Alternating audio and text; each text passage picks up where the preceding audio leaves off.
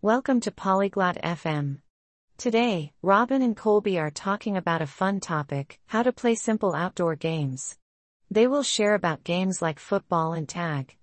This talk is interesting because games can bring joy and make us friends. Now, let's listen to their conversation. Bonjour Colby. Aimes-tu les jeux? Hello Colby, do you like games? Oui, j'aime les jeux d'extérieur. Yes, I do. I like outdoor games. Moi aussi. Quel est ton jeu préféré? Me too. What is your favorite game? J'aime le football. Et toi? I like football. And you? J'aime aussi le football. Sais-tu comment y jouer? I like football too. Do you know how to play it? Oui, j'y joue.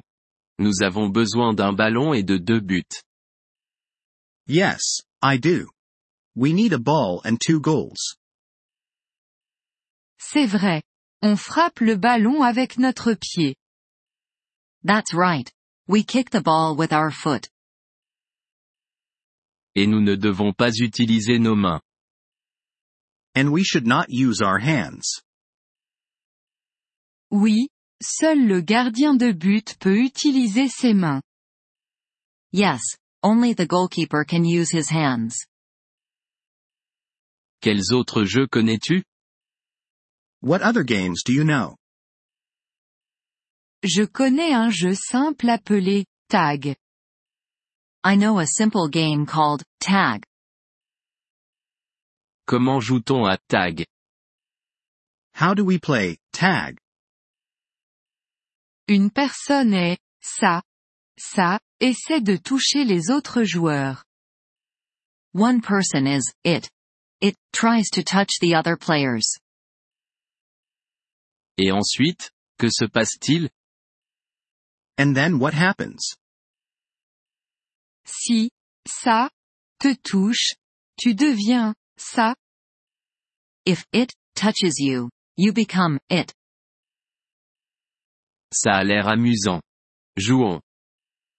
That sounds fun. Let's play. Oui, jouons. Je serai ça en premier. Yes, let's play. I will be it first. D'accord? Je vais courir vite. Okay, I will run fast. Bien. Commençons le jeu. Good. Let's start the game. Attends. Et si je veux arrêter de jouer? Wait. What if I want to stop playing? Tu peux dire, je suis hors jeu. Ensuite, tu arrêtes de jouer. You can say, I am out. Then you stop playing.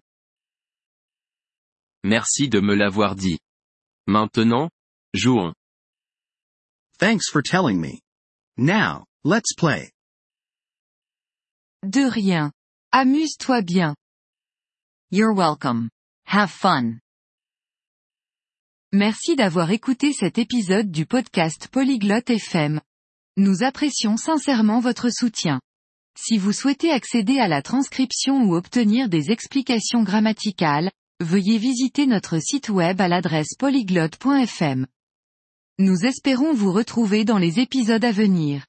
En attendant, bonne continuation dans l'apprentissage des langues.